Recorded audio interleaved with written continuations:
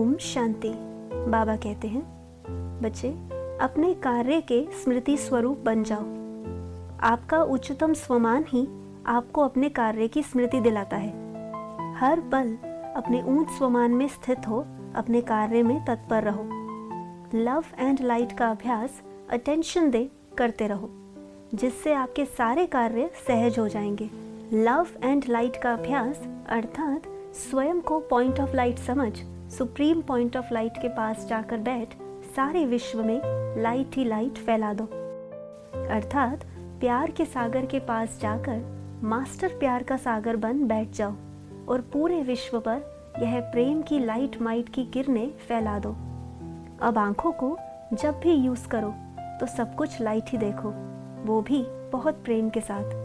कई बच्चे सोचते हैं कि स्थूल रूप में कोई विशेष परिवर्तन तो हो नहीं रहा है, परंतु आपका लव एंड लाइट का अभ्यास सब कुछ परिवर्तन कर देगा। बस धैर्यतापूर्वक स्वयं पर अटेंशन रख यह अभ्यास करते रहो। ना सोचो ना बोलो, जो हो गया या जो भी हो रहा है, हर बात को, हर कारण को बिंदु लगा बिंदु बन, बिंदु बाप के संग बैठ जाओ। अर्थात लाइट बन, लाइट के साथ बैठ हर जगह लाइट ही लाइट फैला दो।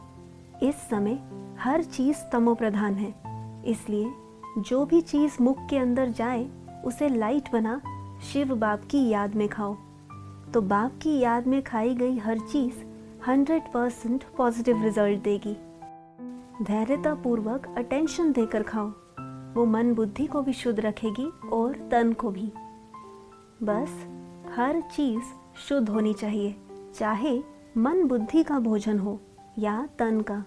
शुद्ध अर्थात परमात्मा बाप की याद में किया गया कर्म, चाहे वो मनसा हो, वाचा हो या कर्मना। अच्छा, ओम शांति।